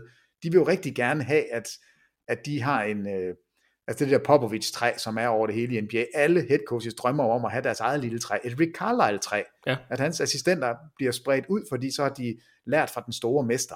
Så hvis han gerne vil have, at Jamal Mosley skulle være head coach, så er jeg da sikker på, at han havde sagt, jeg synes, I skulle hyre Jamal Mosley. En god pointe. Ja. Altså, han vil jo ikke sige, jeg synes, I skal hyre Jason Kidd, som er assistent på et andet hold. Hvorfor i alverden skulle I det? Fordi han er point guard, og han har det rigtigt. Jeg kan se nogle af de ting, som han kunne. Det vil være rigtig godt for Doncic at være sammen med Jason Kidd. Altså, det er med en mærkelig udmelding. Så jeg tror, det er et stort sammensurium af, at Luka Doncic er så stor en stjerne, som han er, og kræver så meget opmærksomhed, og med rette, det skal han have, men der har ikke været den der forbindelse mellem Rick Carlisle og Doncic, som man kunne håbe på. Altså, det har ikke været en Phil Jackson, Kobe Bryant connection. Der har ikke været de der ting, hvor man bare har tænkt, de to, de hænger sammen. Phil Jackson, Michael Jordan. Den har ikke været der. Og derfor smækker han med døren, giver en sviner på vejen ud, og nu står man altså i Dallas med massive problemer hele vejen rundt. Altså Donnie Nelson er væk, Haralabob er inde, Mosley får ikke headcoach-jobbet, Jason Kidd bliver promoveret, altså på alle måder. Jeg tror altså også, ham der Haralabob Vulgaris er blevet opsagt. Er han det? Fordi det talte de om, at det måske kunne blive den eneste måde, at man kunne prøve at samle stumperne igen. Men man har jo virkelig, altså jeg er jo normalt kæmpe Mark Cuban-fan, fordi jeg elsker de der ejere, som er super deltagende og markante, og man ser dem.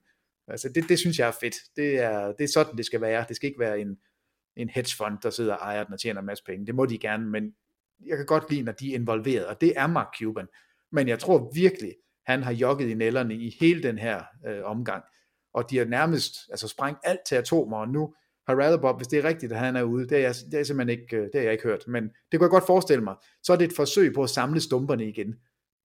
Men er du svimmel, altså du har vi kalder jo Doncic en generational spiller, altså han bliver MVP, det er jeg slet ikke i tvivl om, han får en MVP, minimum 1 MVP, og det vil sige, at du har en af de største navne overhovedet, du har et hold, som har vundet et mesterskab, som er konsekvent, altid i slutspillet, de har ikke præsteret så godt, bevares, men et markant mandskab, du har nogle problemer med spillerne, det må du prøve at se, om du kan løse, men alt det rundt om, tænk sig engang, at man ikke kan få det til at fungere, og man så laver sådan en brøler, som jeg mener, man har gjort. Altså det er virkelig skidt, det der er foregået i Dallas lige nu. Og altså Jason Kidd, Mavericks nye cheftræner Kidd, der blev draftet af Mavericks, spillede der i 2 forskellige perioder, var også med til at vinde mesterskabet i 2011.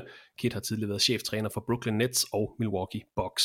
Og spændende at se, hvordan det kommer til at se ud med Indiana Pacers, efter man erstattede Nate Bjørkgren med Rick Carlisle, der tidligere har coachet Pacers i 4 sæsoner fra 2003 til 2007. Men altså store ændringer hos Dallas Mavericks, og det må man også sige, der har været hos Boston Celtics i den seneste måned. Danny Ainge stoppede som President of Basketball Operations i starten af juni. Den post fik cheftræner Brad Stevens så, og her i weekenden der offentliggjorde man så Ime Udoka som holdets nye cheftræner. Udoka er mangeårig assistenttræner i NBA for San Antonio Spurs, Philadelphia 76ers og Brooklyn Nets, og har i de sidste sæsoner været sådan et okay varmt navn, når der skulle findes nye cheftræner i NBA. Men altså også markante ændringer hos Celtics, Peter, vi har snakket om det tidligere i podcasten. Nu har man fundet en ny træner, efter at både Danny Ainge og Brad Stevens, de virkede til at være kørt lidt træt i tingene. Det har Brad Stevens i hvert fald selv sagt. Han var udkørt. Nu er han så blevet President of Basketball Operations i stedet for, og nu har man ansat Ime Udoka hos Celtics. Også store ændringer hos dem. Ja, og jeg synes jo, det er et interessant valg. Og Ime Udoka, han har vundet mit hjerte her til at begynde med, fordi han jo er taknemmelig for at få chancen og alt det her. Og så siger han også lige, hey, altså Brad Stevens, vi var nummer 27 i ligaen i assist. Det tror jeg lige, vi skal prøve at ændre lidt på. Altså med et smil siger han det, og har allerede der sendt et signal om, at han gerne vil have, at bolden skal bevæge sig noget mere. Ja. Og det synes jeg bare, det er den rigtige måde at gøre det på. Og jeg tror, det kommer til at være rigtig fint. Men der kan gå metaltræthed i den. Altså, det er fair nok. Og jeg tror egentlig, Brad Stevens, han når at tage væk på det rigtige tidspunkt. Altså, jeg vil jo huske Brad Stevens, headcoachen, som værende vanvittig god. Altså, jeg synes ikke, han er en dårlig træner. Jeg synes, han er en mega god træner. Det kunne være, hvis han tog 2 år mere, og han allerede kunne mærke, at han var gået lidt sur i det. At så ville det slutte på en skidt måde. Nu her, der ender det. Det ender okay. Boston har, de har nået conference finals flere gange, og han har været virkelig dygtig i indspil, og han har lavet mange gode ting. Ja. Nu kører han videre, Ime Udoka kommer ind, og spillet vil ændre sig en lille smule, og man har allerede fået sådan lidt et vink med en vognstang om, at nu knap så meget 1-mod-1 spil, vi skal aflevere bolden lidt. Held og lykke, når du har Jason Tatum og Jaylen Brown, der gerne vil køre 1-mod-1. Men nu må vi se. Men, Det er godt at have ambitioner, lad os sige det sådan. Ja, lige præcis. Og en ny stemme, jeg tror, det er meget fornuftigt. Den sidste træneransættelse, som vi har fået i den seneste tid, det er, at Portland Trailblazers har hyret Chauncey Billups som holdets nye cheftræner, efter Terry Stotts blev opsagt i klubben. Billups, der jo var pointguarden på Detroit Pistons mesterskabshold i 2004, har været assistenttræner under Tyronn Lue i LA Clippers i den her sæson. Han er altså den nye mand på sidelinjen hos Portland Trailblazers. Og der er drama fra flere kanter af i Portland, Peter, både på grund af en kedelig sag tilbage fra 1997, og så fordi man naturligvis er nervøs for Damian Lillards fremtid i klubben. Så masser af drama i Portland med den her ansættelse. Ja, men de to ting er jo så dybt forbundet, og det er ved Gud heller ikke særlig snedigt. Og den måde, de har håndteret det på, er jo helt himmelråbende. Altså Portlands pressesekretær, jeg ved ikke, hvad det sådan en den hedder, får i hvert fald ikke nogen guldmedalje for det her. Og til dem, der ikke måtte have set det, så bliver han jo, altså en ting er, at Chauncey Billups bliver ansat. Det tror jeg egentlig godt, jeg kan forstå, hvis man kigger på basketmeritterne. Altså Tyronn Lue, gigantisk succes, assistent under ham, han har nok lært nogle gode ting, har selv været spiller, gigantisk succes, vundet mesterskab, har spillet mod Jens Lavlund, alt er godt. Chauncey Billups, kæmpe navn, altså kæmpe. Har fået et dansk stempel også, ja, godkendt af Danmark. Ja, altså alt er godt, på den måde giver det mening, at der så kommer den her sag op fra 1997, altså en voldtægtssag, hvor Chauncey Billups, jeg tror det var Antoine Walker og Ron Mercer og en mere, som den er afgjort, den har været i retten, der er blevet lavet et off-court settlement, altså der er nok blevet betalt nogle penge fra nogen til nogen, og så siger man, okay, nu lægger vi det ned. 1997, altså men den sag er kommet op igen. Siden. Altså hvorfor skal han den være cheftræner? Det er der nogen, der ikke er helt trygge ved, og det er også helt fair, at man ikke er tryg ved det som fan eller det er som helt okay. almindelig amerikaner. Det er helt okay. Altså jeg havde ikke hørt om det. Jeg kendte simpelthen ikke den sag. Men det der så er pinen i det er jo, at flere har peget på, at det er Damian Lillard, som gerne vil have Chauncey Billups, og Damian Lillard har været vidende om det her. Altså Damian Lillard, du ved godt, at det er en voldtægtsmand, der bliver ansat som head coach. Hvordan kan du stå inden for det? Hvor Damian Lillard så har været ude og sige, jeg vil gerne have Chauncey Billups som head coach, fordi jeg kender ham som basketmand. Han er rigtig, rigtig dygtig. Den sag fra 97, den vidste jeg ikke noget som helst om, og det tror jeg er ærligt. Jeg vidste det heller ikke. Altså det er ikke en sag, der er blevet talt om ret meget. Og vi må jo også sige, at Chauncey Billups, det er jo ikke det første NBA-job, han har. Han har jo løbet rundt og lavet NBA-ting i 1000 år. Hvorfor har den ikke været op før? Hvorfor er det lige pludselig noget, der skal bruges nu? Men det ender jo med, at han sidder i den mest pinagtige pressesekvens, jeg kan huske, og sidder og bliver spurgt til sagen, hvad han har lært af sagen. Et helt relevant spørgsmål. Og han skal lige til at svare, og så bliver der lukket ned fra pressesekretæren, som siger, jamen det vil vi ikke snakke om videre. I må tage vores ord på, at vi har ansat den rigtige mand. Ja. Sådan noget skal man ikke sige. Altså, I skal tage vores ord på. Det er en arrogant måde at behandle på. Der skal man sige, at vi er klar over, eller nu er det bare for egen regning der, vi er klar over, at mange er utrygge i forhold til det her, men Chauncey Billups er vokset efter det, og har også afsonet sin tid, eller hvad man kan sige. Der er mange måder at præsentere sin nye cheftræner på. Bare at sige, I skal tro på, at vi vurderer rigtigt. Det er forkert. Christoffer Vestrup, du er både doktor Vestrup, så er du også pressesekretær Vestrup. Altså, når jeg engang får sådan et verdensomspændende firma, så hyrer jeg dig, så får du mange forskellige kasketter. Du har allerede 2 af dem nu. Nej, faktisk også. Du er også øjenlæge. Den tog du også på dig. Du er faktisk totalt skarp. Men det er så pinligt, og grunden til, det virkelig er skidt, det er jo ikke, at man skifter head coach, fordi man må erkende, at Portland har ikke præsteret godt nok. De er røget ud i første runde hele tiden, og det... de har været i en conference finals, men... Ja, men det var tid til et skifte på trænerposten. Det sagde Terry Stotts også selv, det er tid til et nyt ansigt. Ja, lidt ligesom Brad Stevens, der smutter i Boston, så vælger man også her, men man sidder ikke med en fornemmelse af, en pivringe træner, hvor er det ringe. Man har en fornemmelse af, det her har kørt sit løb, og det har været rigtig fint. Vi skal noget andet nu. Og man må ikke så sidde nu til en pressekonference og lave det mest pinlige øjeblik i Portlands historie, samtidig med, at man har en superstjerne i sin prime, men i slutningen af den, altså Damian Lillard, er han 32 nu, han har ikke 10 gode år, så det er nu, man skal vinde, det er nu, man skal konstruere et miljø omkring Damian Lillard, som han tror på, og hvor han kan se, at her vil han gerne blive. Men nu er historien jo lige pludselig blevet, Damian Lillard, du kender en voldtægtsmand, og du siger, han skal være træner, og du er rigtig dum. Hvorfor i alverden skal han blive i en organisation, som ikke har styr på noget som helst? Altså han har alle undskyldninger nu for at sige, jeg har været den mest loyale spiller, der har været i Portland nogensinde. Jeg har altid været der for jer, selvom holdet har været dårligt, selvom det har været godt. Det er ikke mig, der har været problemet. Det her, det kan jeg simpelthen ikke sidde overhøre i. jeg søger væk. Det er en han vil have sindssygt god grund til interessant situation, Portland Trailblazers. Jamen, det er helt vildt. Det er helt vildt. Sportsligt, skal vi lige understrege. Vi har ikke så meget forstand på det, men sportsligt. Nej, jeg hørte en anden podcast, hvor det blev nævnt det her, og jeg var meget enig i det. Deres take på det var, at det er jo ikke os, der skal sidde og dømme Chauncey Billups i en voldtægtssag fra 1997. Altså, det præcis. Har vi... Politimand Vestrup, han ved det ikke engang. Altså, men det er politiet, der skal det. Og det skal vi blande os udenom. Men at stå i den her situation i Portland, det er pinligt, og det er virkelig, virkelig mærkeligt, at man ikke er altså bedre forberedt. Og Chauncey Billups, jeg har aldrig set ham se så lille og ked af det ud, som til sin egen pressekonference, hvor man egentlig skulle give ham blomster og sige, tillykke, juhu, vi glæder os. Så skulle man... Første cheftrænerjob. Ja, i stedet for så skulle man sidde og kigge på ham og tænke, ej, det er godt nok synd. Puha, ej, var det synd. Og er der ikke en eller anden, der kan hjælpe ham? Giv ham lige et eller andet, et vodka shot. Gør et eller andet, fordi det her er, hold nu op, det er synd for ham, han sidder der. Men du har ret, det er super interessant. Altså det er virkelig, tænk en gang, hvis Damian Lillard han smutter på grund af det her. Og som Peter han helt rigtigt siger, altså, det er interessant, og det er udelukkende sportsligt, vi snakker om her, fordi vi skal ikke sidde og kloge os på, hvor tryg folk er ved at have en træner, der engang har været mistænkt for voldtægt, eller har begået voldtægt. Det kan vi overhovedet ikke sidde og kloge os på, hvordan andre folk skal have det med det.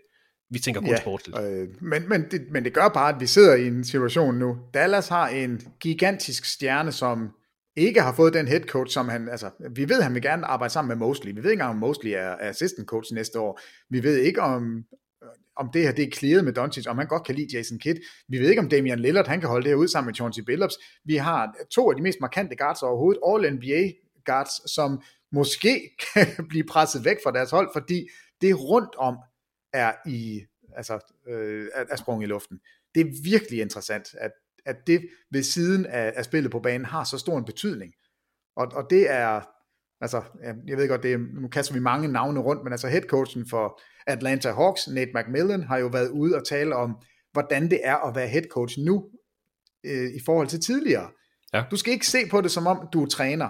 Altså på den måde, du løber rundt i 2 timer her, og så løber vi fletløb, og så laver vi lay-up, klap plade, og nu skyder vi fra hjørnerne. Ja. Nej, du skal se det som, du er CEO.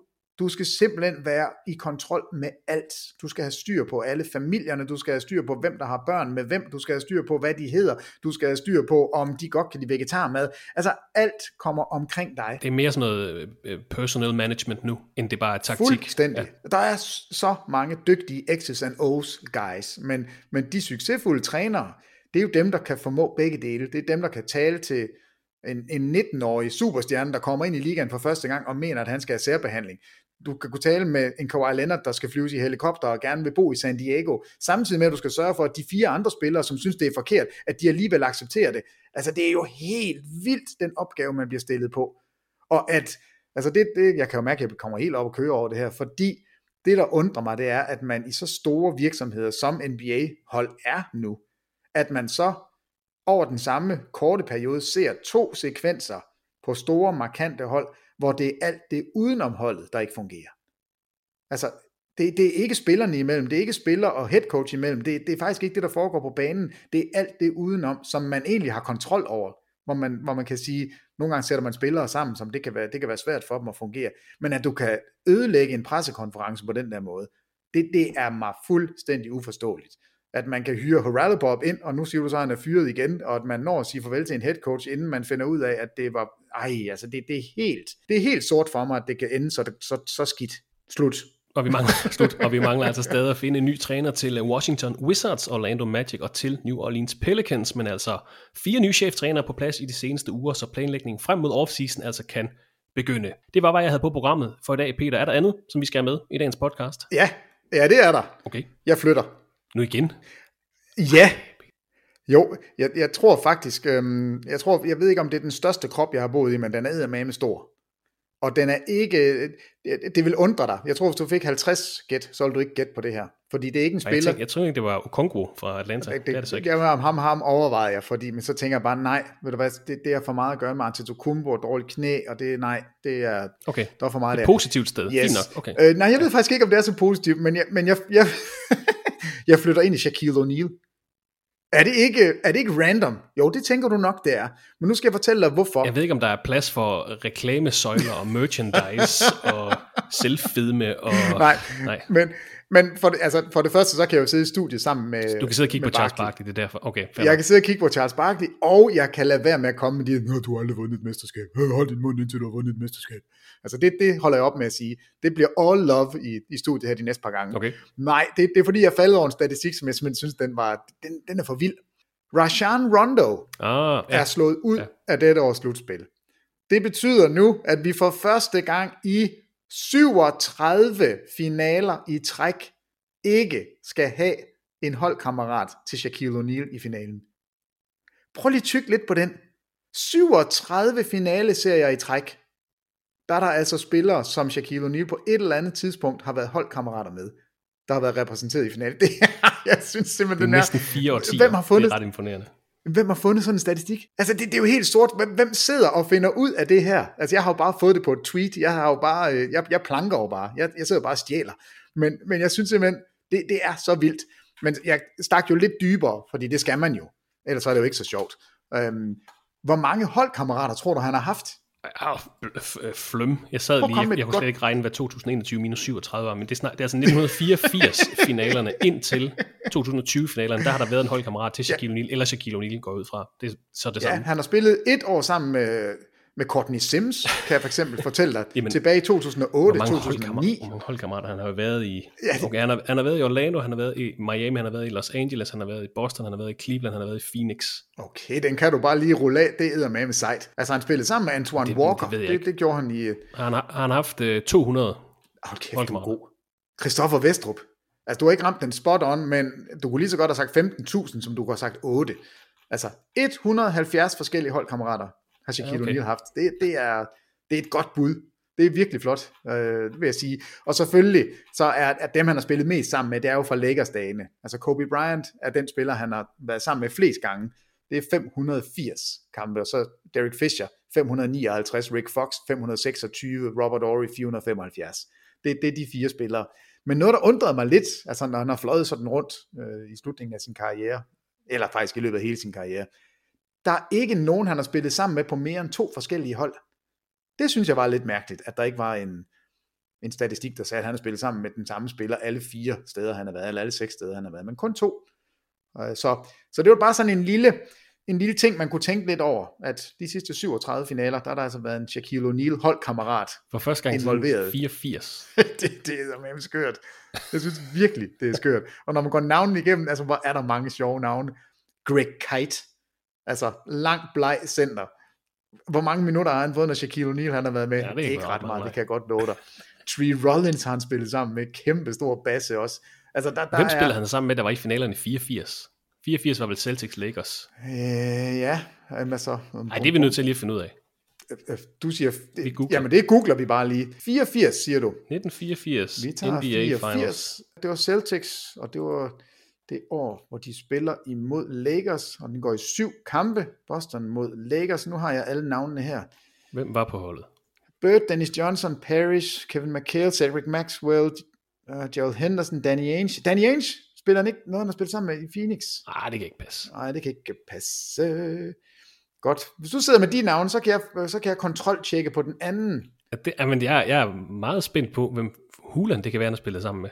Det er god podcast, det her, Christoffer Westrup. Men der spillede Greg Kite for Boston Celtics. Der kan du selv se. Han har spillet sammen med Greg Kite. Det var Greg Kite. Ja, i Orlando. Han spillede sammen med ham i Orlando. Sådan. Greg Kite. The missing link. Jeg kan jo faktisk ikke se her, fordi det er jo ikke den sæson, han har spillet sammen med dem i. Nej, 84. Og der var slet ikke i ligaen. Nej, men det er jo det, jeg mener. Så den, jeg sidder og kigger på, det kan jeg faktisk ikke bruge det søgekriterie, de lavede. Var det simpelthen Greg Kite? Det er Greg Kite, der var i Orlando i start 90'erne. Hvor var det sjovt. Han skal med i overskriften på den her podcast, det er helt sikkert. Det er Conference Finals og Greg Kite. Jeg tror faktisk ikke, Greg Kite han er blevet nævnt så meget overhovedet. Altså, nu har vi nævnt ham 6 gange. Ja, det er den nye Jeremy Lin. Jeg ved, om vi ikke kan få ham med i... Gregory Fuller Kite. Har han ikke et øgenavn? Altså, han var stor. 2 meter 11, 113 kilo. Og så var han bleg. Det jeg lige vil se nu, det er, som jeg husker, så kunne han ikke skyde straffekast overhovedet. Jeg har ret. 21. valget i 1983. 48% på straffekast i karrieren. Han skød 31% i sin rookie-sæson. Så ham og Shaquille O'Neal har haft noget at snakke om i Orlando. Greg Kite, du er hermed blevet superstjerne. You're the real MVP. You are the real MVP. Han er 2 gange NBA-champ, så ved du hvad? Han kan bare lukke os alle sammen ned. Hvor er det sjovt. Peter, jeg tror, jeg slipper dig. Du og vi skal på arbejde i nat, når vi viser kamp 5 af sæsonens Eastern Conference Finals. Så ind og sov, og så ses vi senere. Ja, det gør vi, men Gud ved, hvem der spiller. Det er det første, vi skal kigge på. Det bliver spændende. Men ja, tak for det, Christoffer. Vi ses. Og tak til dig, der lyttede med her i TV2 Sports NBA podcast. I næste uge er vi tilbage med et nyt afsnit, når vi skal have varmet op til sæsonens NBA-finaler. Ha' en fortsat god uge, og på genhør i næste afsnit.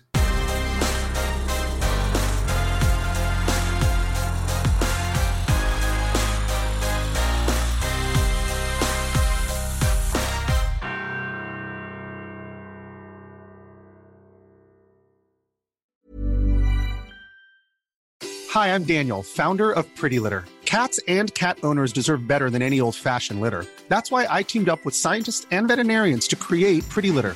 Its innovative crystal formula has superior odor control and weighs up to 80% less than clay litter. Pretty Litter even monitors health by changing colors to help detect early signs of potential illness. It's the world's smartest kitty litter. Go to prettylitter.com and use code ACAST for 20% off your first order and a free cat toy. Terms and conditions apply. See site for details. Hold up. What was that? Boring. No flavor. That was as bad as those leftovers you ate all week. Keke Palmer here, and it's time to say hello to something fresh and guilt-free. Hello Fresh. Jazz up dinner with pecan-crusted chicken or garlic butter shrimp scampi. Now that's music to my mouth. Hello Fresh. Let's get this dinner party started. Discover all the delicious possibilities at hellofresh.com. When it comes to your finances, you think you've done it all. You've saved, you've researched, and you've invested all that you can. Now it's time to take those investments to the next level by using the brand behind every great investor, Yahoo Finance. As America's #1 finance destination, Yahoo Finance has everything you need, whether you're a seasoned trader or just dipping your toes into the market. Join the millions of investors who trust Yahoo Finance to guide them on their financial journey. For comprehensive financial news and analysis, visit yahoofinance.com. The #1 financial destination, yahoofinance.com.